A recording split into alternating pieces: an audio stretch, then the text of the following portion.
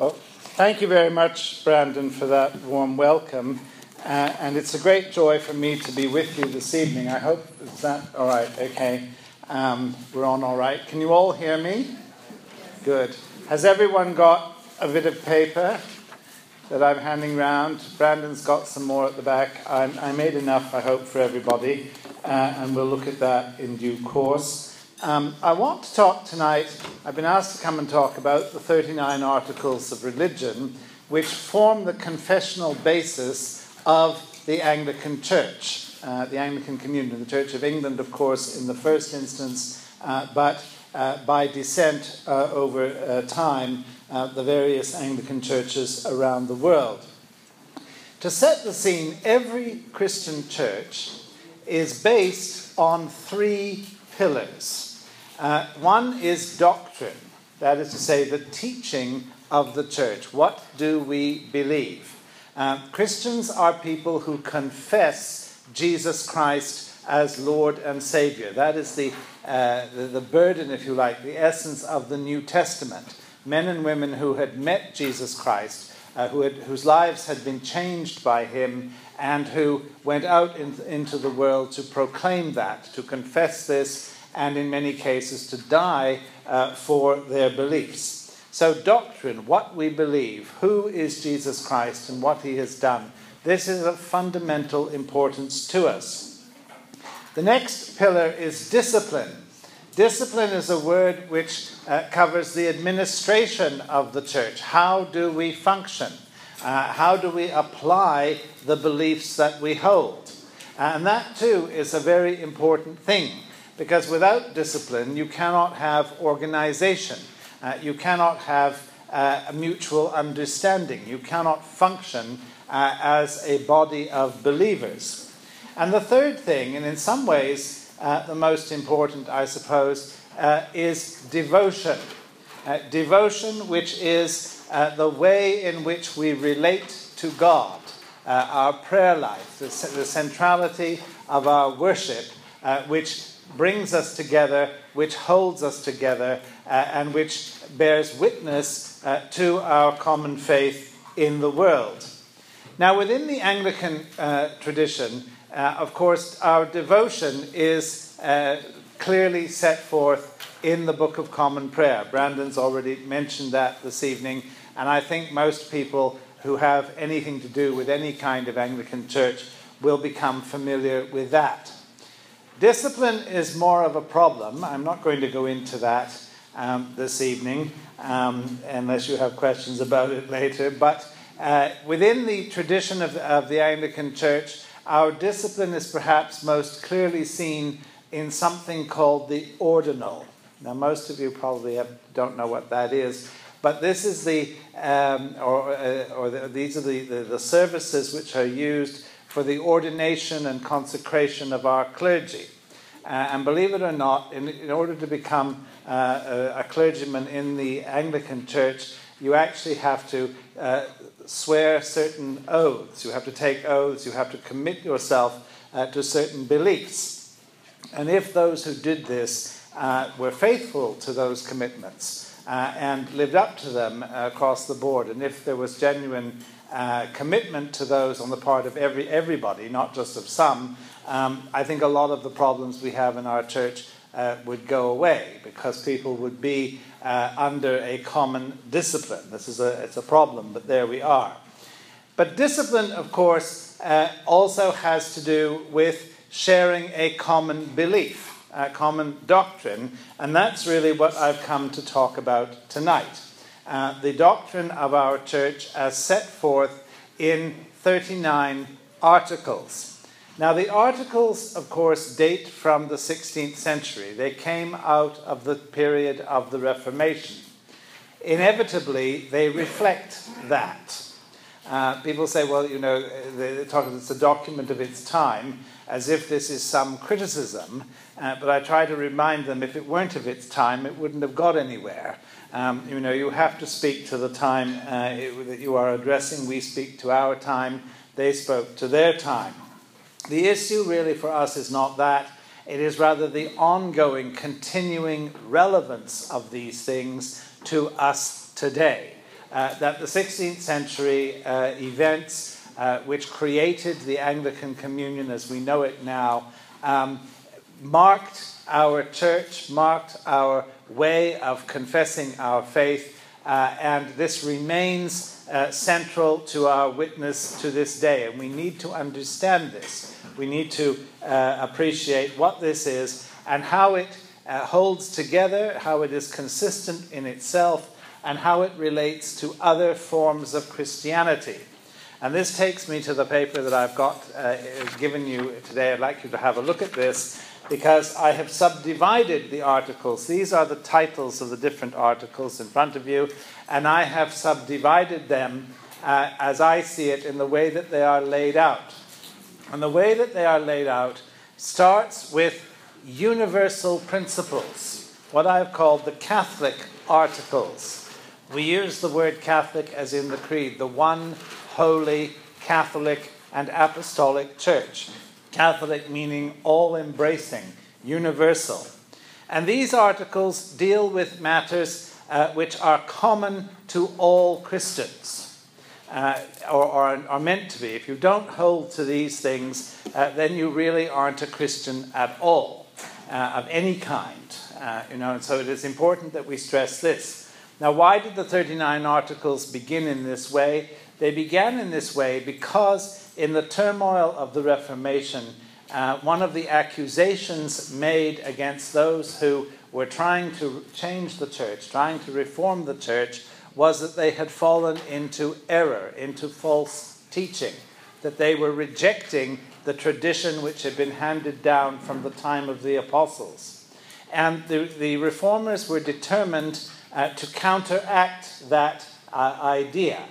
And so they put at the beginning the common principles, the things which united them with all Christians, with Lutherans, with Reformed Christians, with Roman Catholics, with Orthodox, Greek Orthodox, everybody together. And this is what they are, these 8 things that we see.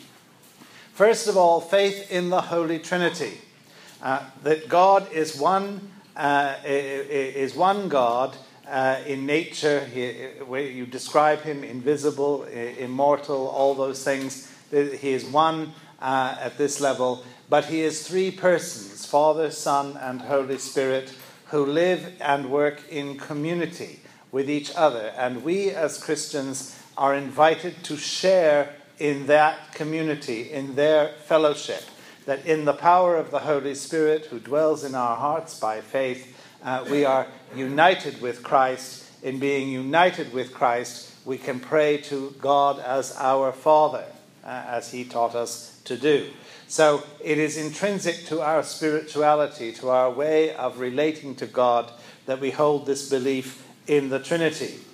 We also believe, the second article, that Jesus Christ is the Son of God, that he is fully God, a God who came into the world, who became a man, in order to suffer and die for us on the cross. Why did he have to do this? Because we needed to be saved. Only God could do that. But God in himself cannot suffer and die, because that's not his nature. He's immortal. He's impassible. That means incapable of suffering. So how is he going to do this? Well, he does this, of course, by becoming a man, by acquiring a human nature which is able to suffer and die, and that is, of course, fundamental to our understanding of him as our Savior. Thirdly, of his going down to hell. And now this may seem a little bit odd. We have in the Creed that line, he descended into hell, which modern revisionists like to gloss over this. They put things like he descended to the dead or something like that, which is very unfortunate, because the actual belief here, he descended into hell, what is the importance of this? It is a reminder to us that the coming of Christ into the world is not simply in order to save us, but also to deal with the fundamental problem of evil. Because, if you don't get to the root of the problem, if you don't deal with that, then it might come back again to hit you. You can sort of protect people for so long, but you need to get right to the root of it. And of course, the root of evil is the rebellion of Satan and the power of Satan in the world. And Christ came into the world to deal with that. So the descent into hell means he has gone to the kingdom of Satan, the kingdom of the devil, overthrown that. And there is no power in heaven or on earth or under the earth which is capable of resisting his grace and his glory. Then his resurrection. The saving work of Christ is not just his death on the cross, important and essential though that is. It is also new life. It is coming back from the dead. That he rose again from the dead in order to give us a new life which one day will be fully realized in our own resurrection. That is fundamental to our faith. Of the Holy Ghost, as it says here, I've taken the language of the 16th century, the Holy Spirit. The Holy Spirit is vitally important because it is in and through the Holy Spirit, the giving of the Holy Spirit, that we have contact with God. The Apostle Paul says in Galatians chapter 4, verse 6, because you are sons, God has sent the Spirit of his Son into our hearts, crying, Abba, Father. It is the indwelling presence of the Holy Spirit in our hearts that enables us to call ourselves Christians, enables us to have this relationship with God. Then the sufficiency of the Scriptures. God has given us a word. He has given us a teaching. He has given us a body of literature, if you want to call it that, that is there to protect us, to guide us. The Bible, if I can put it this way, is the constitution of the church. We are bound to it. We cannot teach or preach things which are not in it. We can't go beyond it. If the Bible doesn't say something, then we have to keep quiet, or we have to allow differences of opinion to coexist. We cannot force beliefs on people which have not been revealed to us from God directly. This is important because Christian teaching is not a hidden oracle. It's not something you go to somebody and they reveal the mystery hidden behind the curtain. It is something given to us in a public document, a public statement, open to anyone to verify, to read for themselves. A very important thing. Then the Old Testament.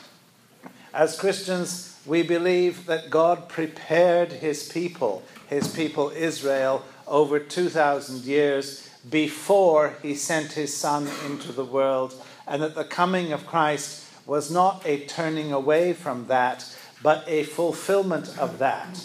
You and I are the new Israel in Christ. We have been integrated into Israel. That the promises made to Abraham, to Isaac, and to Jacob are promises which are made to us. We have inherited these things. We are the current bearers, if you like, of the covenant which God made with his people nearly 4,000 years ago now.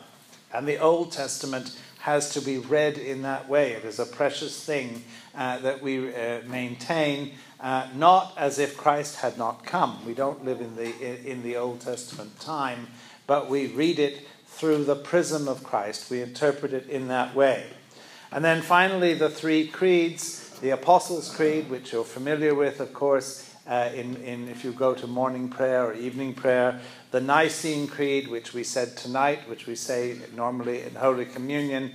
And there's another creed, the so-called Athanasian Creed, which you probably are not familiar with, and which the revisers of the American prayer book back in the 18th century removed from it because it was too orthodox for them. They were a bit sort of wishy-washy on certain things, and they left it out, which is a great pity, but it's there in the Articles of Religion. So those are the Catholic articles, the things which are common to all Christians.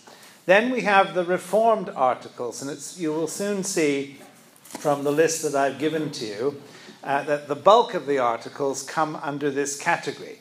This is because, of course, they were produced at the time of the Reformation. The articles were designed, at least in part, to explain what the Reformation was all about, why it was needed, you see, and what difference it would make in the life of the church.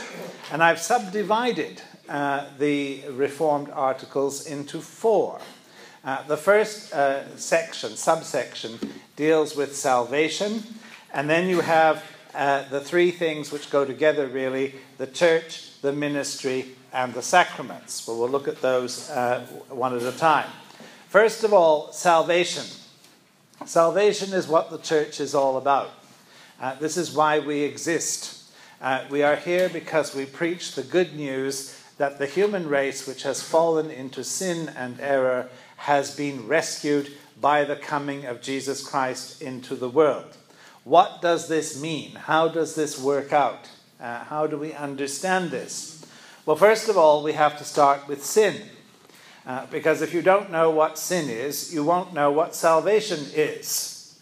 It sounds negative, I know, but you've got to realize that what the difficulty is, what the problem is. Get the diagnosis right before you apply the cure.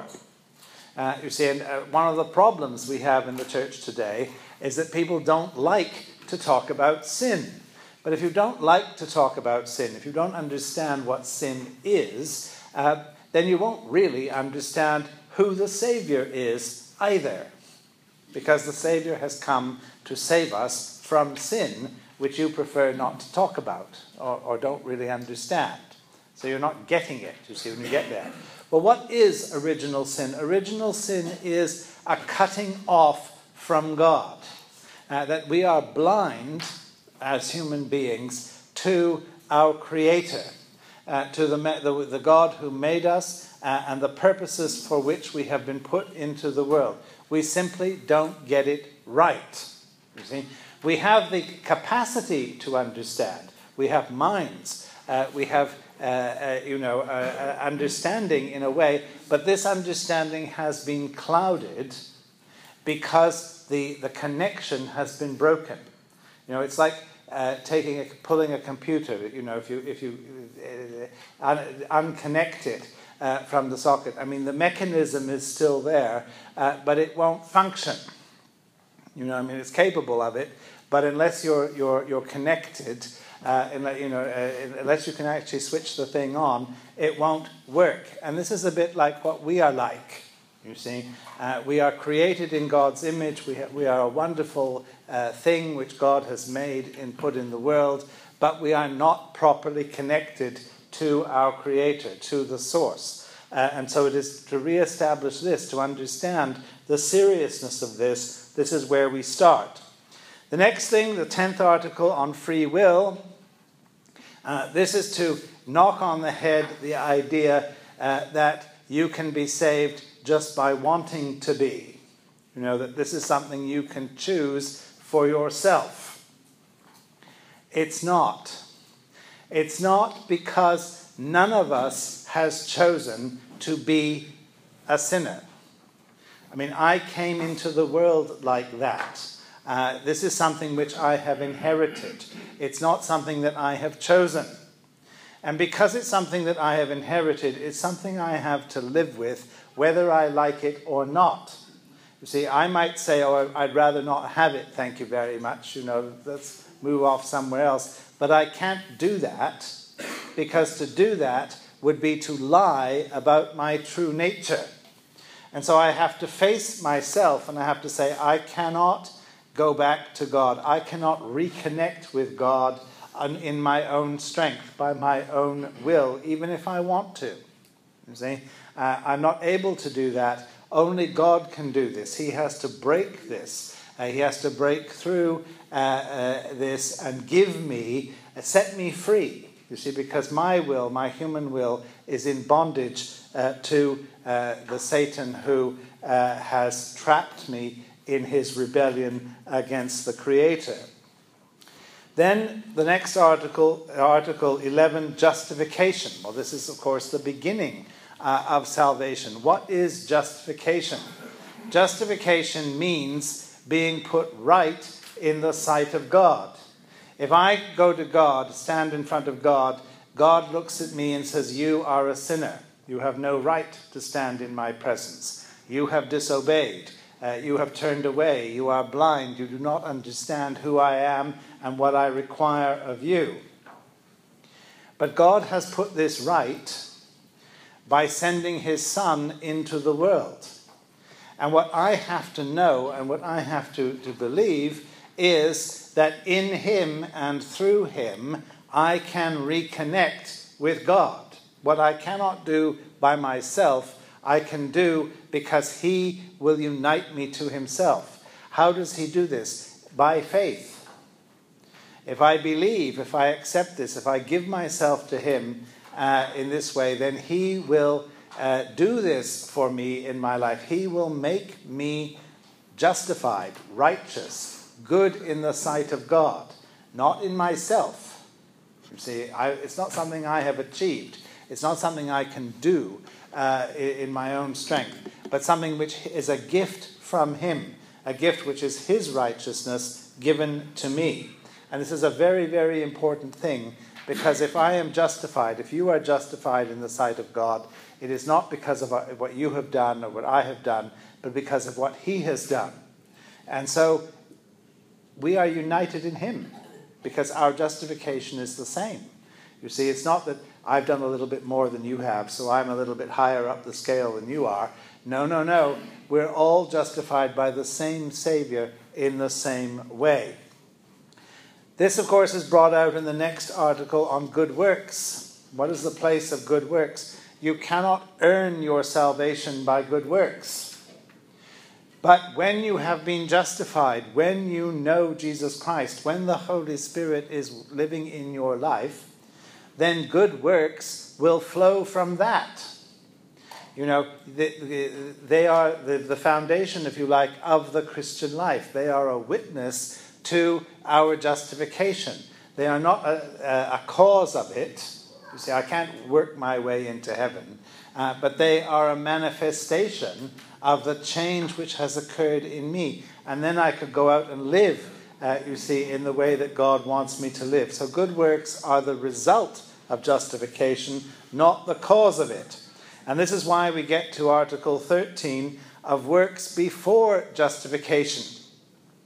And this means that if you do something good, but you haven't given your life to Christ, you know, if you claim, well, I've done a good thing or something like this, then I'm all right with God, you're not. Now, this requires a little bit of thinking, because, you know, an awful lot of people don't agree with that. There are an awful lot of people out there who will tell you, well, I don't go to church, you know, I don't really bother with that sort of thing. But, you know, I do my bit. I'm not a bad person. I'm not perfect. But I try to help out and so on. And here's $10, you know, take it away. And I'll take my chances, you know, when I get to heaven. And, you know, I'll just tell St. Peter, you know, well, I did contribute to the church this time. And, you know, you're going to let me in kind of thing, you know, this sort of thing. And they're going to get a bit of a shock if they're told, well, I'm sorry, but, you know, $10 once a year to the communion or to the church fund isn't really enough. You can't get into heaven this way. And I say this with some feeling because the parish I live in England, and I'm not suggesting the Advent should try this, but this is a witness, this is true, this happens in my parish. Every October, and I just got it the other day, they send round a letter to everybody who lives in the parish, telling them what they do, you know, how the church does this and does that and does something else, inviting you to go along if you wish.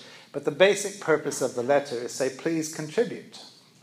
You know, maybe you'd like to contribute to this. And I wondered about this, and I went to see the rector of the church one time. I said, you know, does this work? And he said, oh, yes. He said, we pay off our budget this way. He said, all kinds of people who never darken the door of the church are quite happy to give money. He said, you know, they're just taking out an insurance policy for when they land up, you know, on the day of judgment and just hoping for the best. Sorry, guys, this doesn't work. As I say, I'm not trying to destroy the Advent sort of fundraising drive or anything like that. But this shows, you see, how a lot of people think this way. They think that they can somehow do something to keep on the right side of God, and you can't. You can't. Because what is wrong with us is too deep. It's too fundamental. It's too all-embracing. You have to be born again. You have to die and be born again for this to happen. You can't sort of earn your way incrementally into a state of perfection. Then there's the works of supererogation. I don't suppose supererogation is a word you use very often, so perhaps I'd better explain what it means. It means going the extra mile. You know the story in the Bible, it says that if you're asked to carry a burden for 1 mile, go the extra one, carry it for 2. It's overdoing it. It's adding something more to what is required. And a lot of people think like this too, you see. It's kind of, if you're the sort of person who likes to save, you might do this. You might say, well, I put $1 away, against a rainy day. And then maybe one day I'll put $2 away. Just a little bit extra, and so on, because a little bit extra always helps, when you do that kind of thing.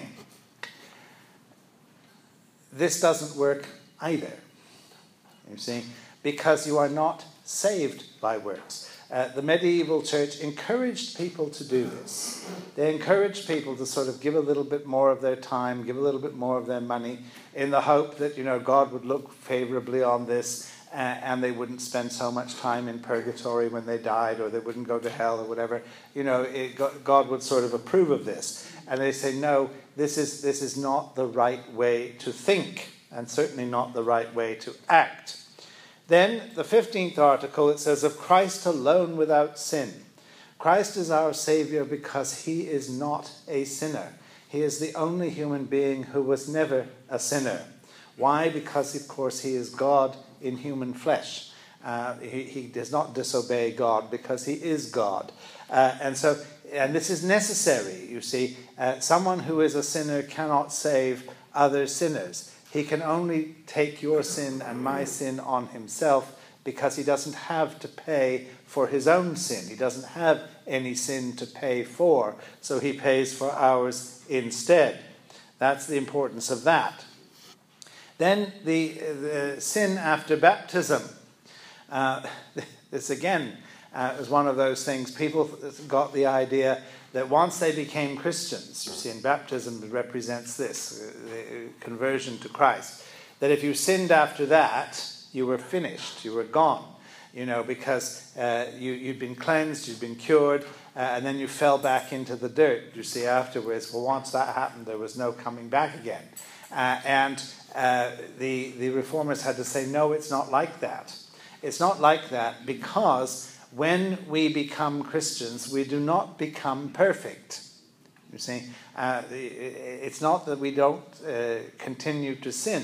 We all sin, and because we are sinners. But we have forgiveness in Christ. And this is the message of the gospel. You see, the message of the gospel is you don't have to prove yourself in the presence of God. God accepts you as you are. He forgives you.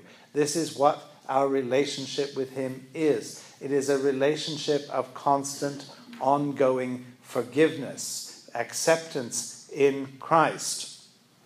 And so sin after baptism is not fatal. It doesn't cut us off forever. Then 17, predestination and election.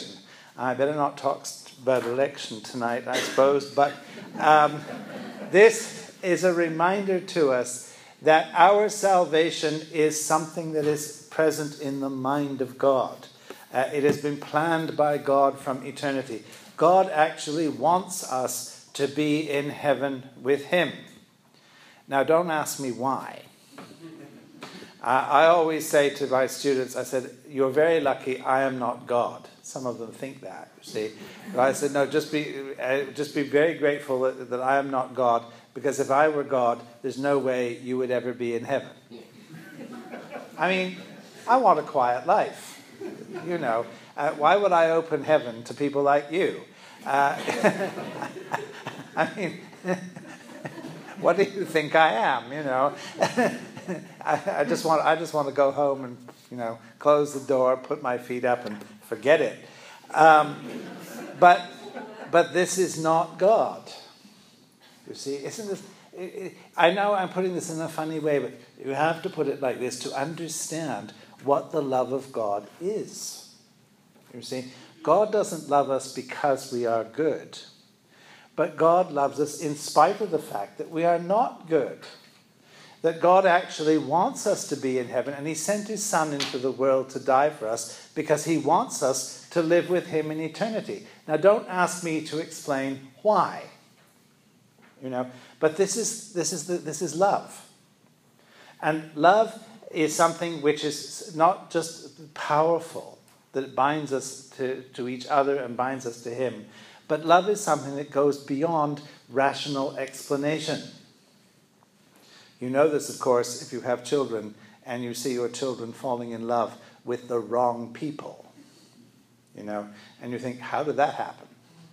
And you think, oh, no, we can't have that. You should break that up. And of course, if it's genuine love, you can't do that, because genuine love will conquer, rationality. It will just go beyond these things. That we talk about the children only a mother can love, and so on. And you say, well, how is that possible?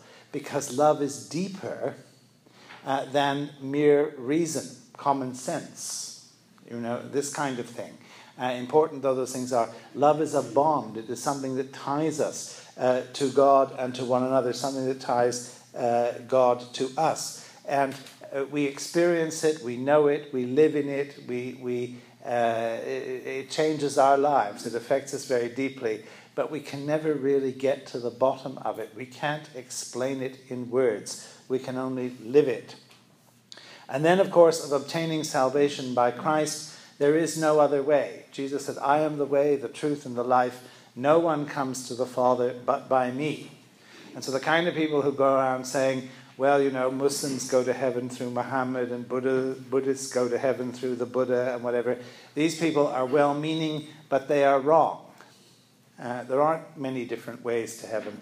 There is only one way to heaven, and we need to say this. You see, we wouldn't hesitate to do this if we were talking about medical cures. If you knew the right answer how to cure a disease, and you were dealing with a lot of people who had quack medicine or whatever, you wouldn't say, oh, well, that's all right. You just go your way and see where you get. You would say, no, that's quackery. That's not right.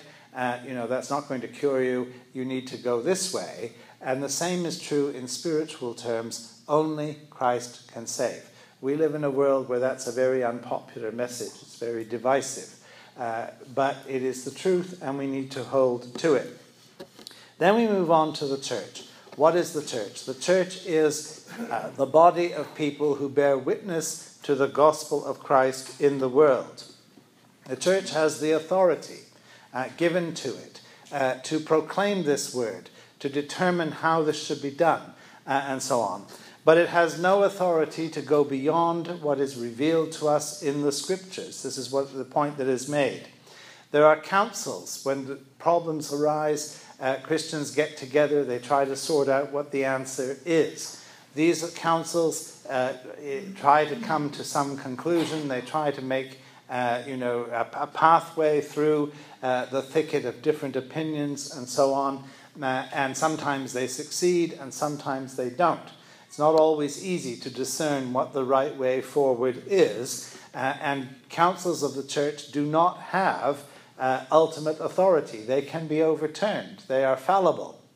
And we need to remember this. You see that they may be leading us in a particular way for a particular time, but their decisions are always at least potentially revisable, and we need to keep them in their place. And then purgatory. You may think, what's that got to do with the church?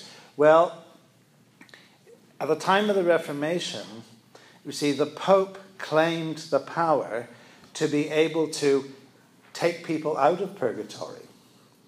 That you could pay money to the church and you could get time off in purgatory. See, you didn't. If you had to spend several million years there paying off the debt of your sin, but you sort of did something in this world, or you bought time off. That was what an indulgence was. You see, the word indulgence is basically time off in purgatory, and the Pope would sell these things, of course, to make money for himself, and that is what so angered Martin Luther. And Martin Luther's complaint was, who is the Pope? The Pope has no jurisdiction beyond this world. The church is an institution for the here and now, for this life, not for the next life. When you die, you pass out of the jurisdiction of the church into the arms of God. So for the church to claim, to be able to determine what happens to somebody after they die is false. You can't do this. And that's why this is there. The church is limited in time and space. Then the ministry, of course, ministering in the congregation, only people who are fit for this purpose should be chosen and appointed to it. Not just anybody can do this. You see, we are all equal in the sight of God, but we have different gifts, and the church has to discern who has what. Then speaking in the congregation, this is the question of how do we worship? What do we do? And to us it seems natural and normal that we should do this in our own language. But of course, at the time of the Reformation, that was not normal. People worshipped in Latin. Latin was the common language of the church. Now, to you and me, this may seem very strange. Why would anybody have a problem about changing from Latin into English? Well, one of the reasons was that Latin had the feel of being somehow more sacred. And that when you were talking about the things of God, you were talking at a different level. You see, something higher. Now, the only way I can explain this today is to say that when we talk about certain things, particularly sexual things, I'm not going to do that tonight, but if I were going to do that, I would probably have to go into Latin. Explain the organs of the body in Latin. This is not because we don't have English words for these things, and it's not because you don't understand them when you hear them, which you do, I suppose, just about any time you cut somebody off on the road or take their parking space or something like that. But we don't use these words because they are regarded as vulgar. You see?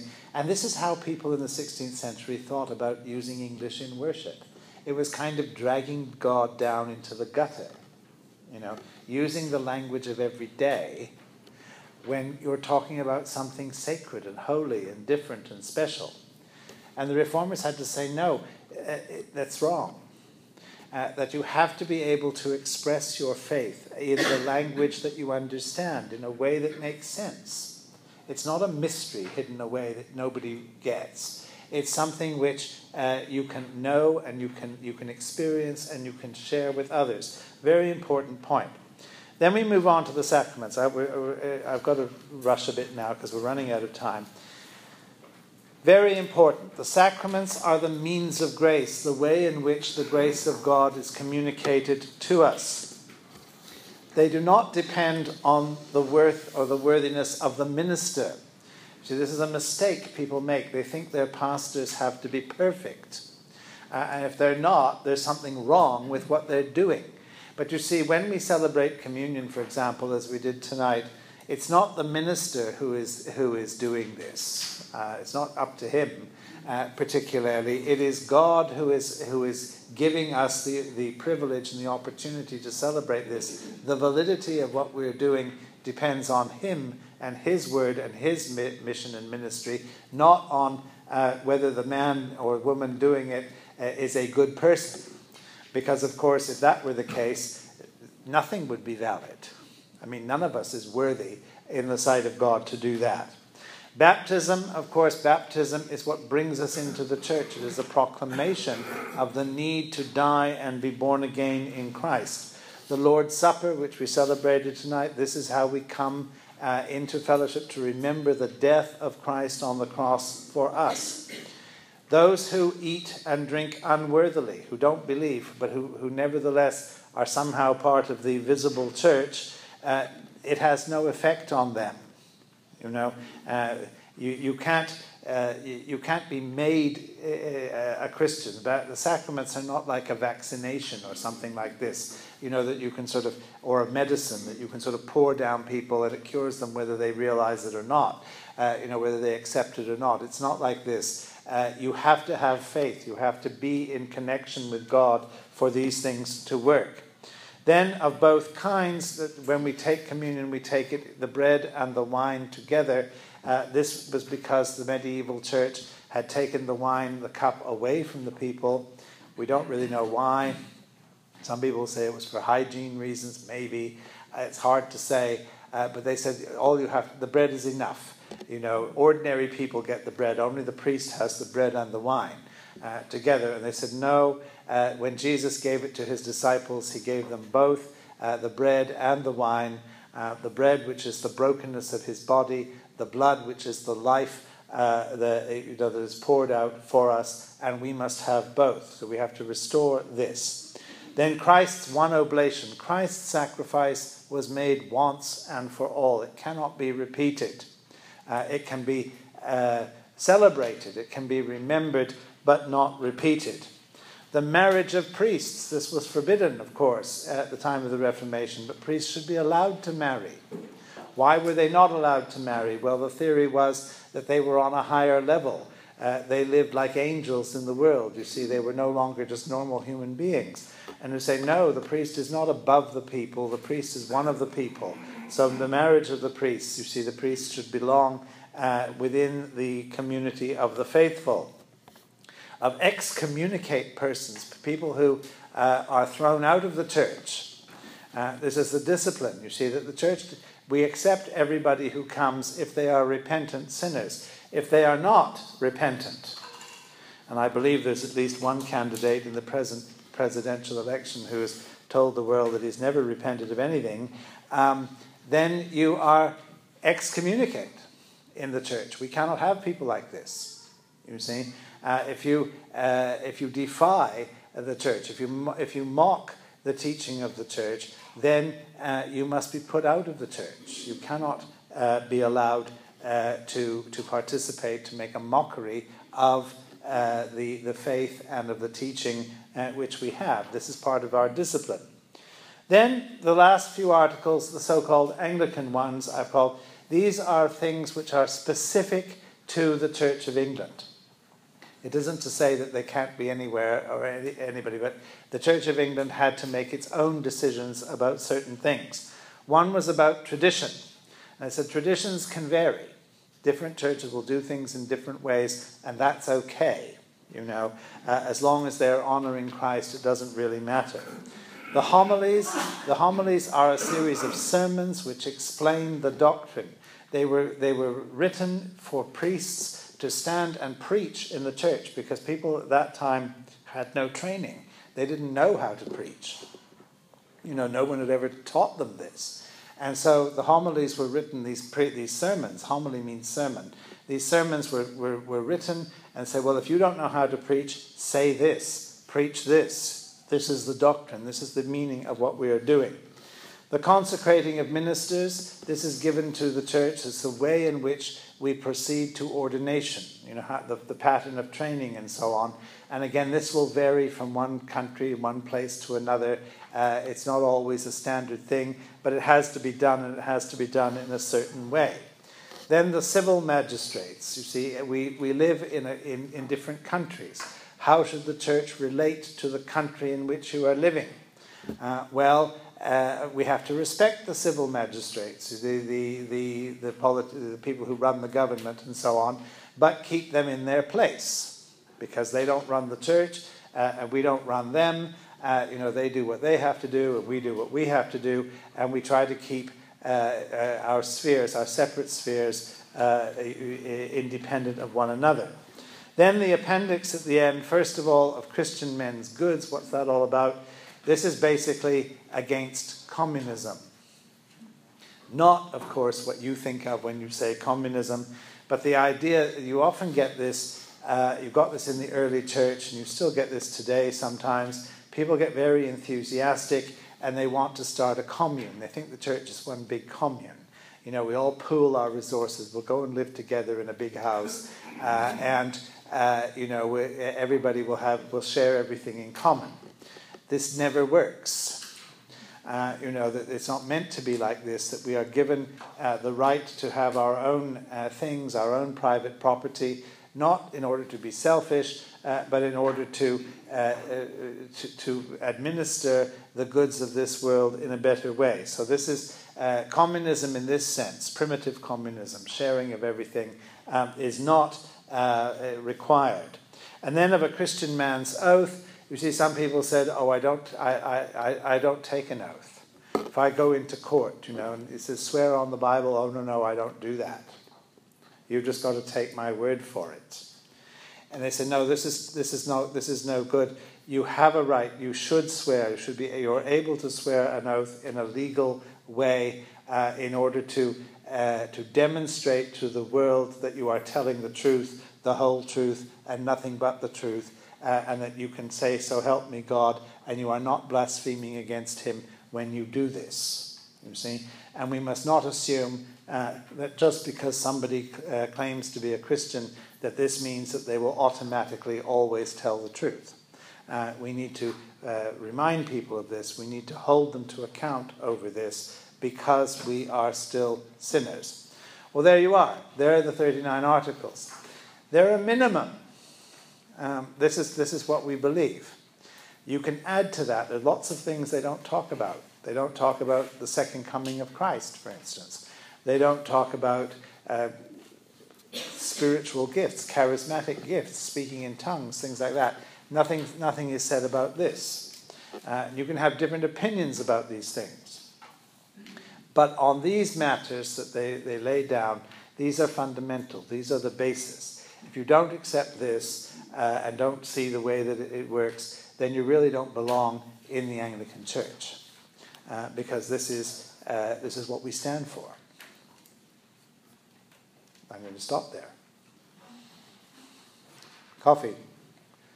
First of all, kind of a comment. I would like to recommend to everybody in the room here, if you don't have one, to buy, beg, borrow, or heaven forbid, steal a copy of the 39 Articles book that you have written. It's a very, very deep and wonderful book that will answer more questions than you can imagine. And the second is a question that I might throw out. What effect did the Cromwellian Commonwealth have on the operation of the 39 Articles? Could you repeat the questions when I asked? Oh, well, first of all, you can beg, borrow, and steal my book. That's fine by me. I don't get any royalties for it. I tell you that straight away. It all goes to the Latimer Trust, which is an organization I work for, so I'm happy to recommend it to you without any personal interest in it. Thank you, Coffee, for saying that. Question of Oliver Cromwell in the 17th century. Well, that's a very complicated thing, but it didn't really have any effect on the 39 Articles as such, because at that time what they wanted to do was revise the Articles, to add to them. And this was something that was going on. See, the Articles didn't just appear out of nowhere. I mean, they actually went through a number of revisions. And the question was, at what point do we stop revising? And this was one of the issues that was debated at the time. And what happened then was they discovered that revising the Articles would be too difficult, so they started afresh with what became the Westminster Confession. But the Westminster Confession, the Presbyterian Confession, as we have it today, began as an attempt to revise the 39 Articles. That was where it came from. It's not a denial of the 39 Articles, it's just, going further.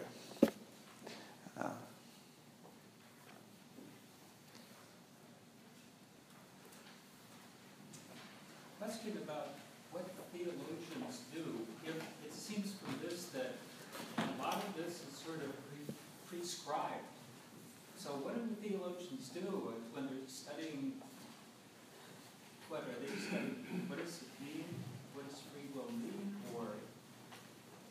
You mean what do theologians do? Yeah. You mean what is theology? Like, how do we spend our time? Well, Unlike like parish priests who play golf from Monday to Saturday. I mean, what do we do? theologians are constantly doing research. Yeah. Well, I mean, the articles, see, they're like a tip of an iceberg. You have to understand, I wasn't able to go into this earlier, we just haven't got the time, but in the days before, printing and so on, you had to explain your faith or explain your beliefs in a concise way, so that the whole idea of having articles, they were meant to be memorized by people and then expounded.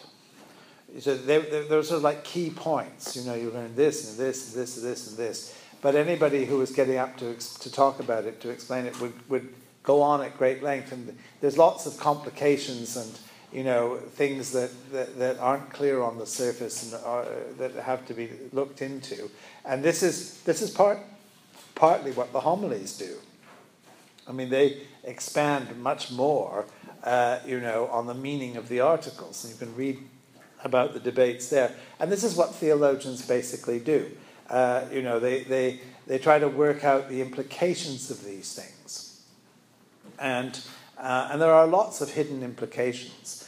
There's plenty to keep people busy. I can't go into it tonight because we're running out of time, but believe me, there's plenty for us to be doing. One final burning question for Dr. Bray. So on Article 6, sufficiency of Scripture, Yeah. located under Catholic articles, and we talk about looking nowhere else but with Yes. Catholic gospel. Yes. How is that Catholic? Good answer. Well, it's Catholic in the sense that the Scriptures belong to the whole church. I mean, the Bible is not an Anglican Bible. It's given to the whole of the Christian church. Everybody has the Bible. The issue is not this. The issue is can you teach things and make things compulsory that are not in the Bible, that are in addition to the Bible. And on this point, of course, the Reformers said, no, you cannot. And one of the reasons you cannot is in order to retain the Catholicity. Let me give you an example. The Roman Catholic Church today believes that the Virgin Mary was conceived without sin. This is the Immaculate Conception of the Blessed Virgin Mary, which is coming up on the 8th of December, in case you're wondering. And this is an article of belief, and has been since 1854. But Thomas Aquinas, who was the great theologian of the church, recognized today the great doctor of the Catholic Church, didn't believe that. He actually spoke out against it back in the 13th century. And so the question is, well, how can Aquinas be a doctor of the church when he denied this, when now it's compulsory? If you live in the 21st century, you have to believe it. If you lived in the 13th century, you didn't. In fact, you could deny it and still be a doctor of the church. And really what the article is saying is, no, this is no good. You see, this is what happens if you add to the Scriptures, because the New Testament was given in the first generation of the church. It has not been added to since then. And so therefore, by subscribing to what the New Testament teaches, I am subscribing to what the apostles taught and believed, and no more than that. This isn't to say that I might not believe things that beyond that. I might hold these beliefs privately, but I haven't got the right to teach it as compulsory, as an integral part of Christianity. And it was to reaffirm the Catholicity of the church, not just in space but over time as well, that is there. You see, and the challenge put out to other branches of the Christian world other parts of the Christian world saying, well, have you departed from this? You see, how are you imposing on somebody now something that was never imposed before? And thereby, at least implicitly, excommunicating them, in some way. You say, no, the communion of saints, you see, that we are one with the saints of all ages, and this is meant to reaffirm that. That's the purpose of it. You've got a question. Yeah, I have a question. Where in the Bible does it ever say that Jesus went into hell? Yeah. Well, there are two passages which are brought up for this. One is 1 Peter chapter 3, verse 18, where it says that he went to preach to the spirits which were imprisoned in the days of Noah. So that's 1 Peter chapter 3, verse 18. Some people will refer to that. And then the other passage is Ephesians chapter 4, verses 8 and 9. You can look, check it, I can't remember off the top of my head. Anyway, quoting from Psalm 68, where it says, he who ascended up into heaven descended to the depths and led captivity captive, is the phrase, which is taken to mean that he first descended to, as low as he could go to hell in order to take captivity captive. It's captivity being the devil, you see, having taken us, and he sort of rescues us from the devil. That's the interpretation which is put on that. So it's not directly stated in so many words, but that's been the interpretation of those two passages. Did you say this, Ephesians 4? Ephesians 4, and I think it's verses 8 and 9. I haven't got my Bible with me, but it's around there. You'll see it. You read through there. Dr. Bray, thanks so much. Appreciate it. Let's give him a round.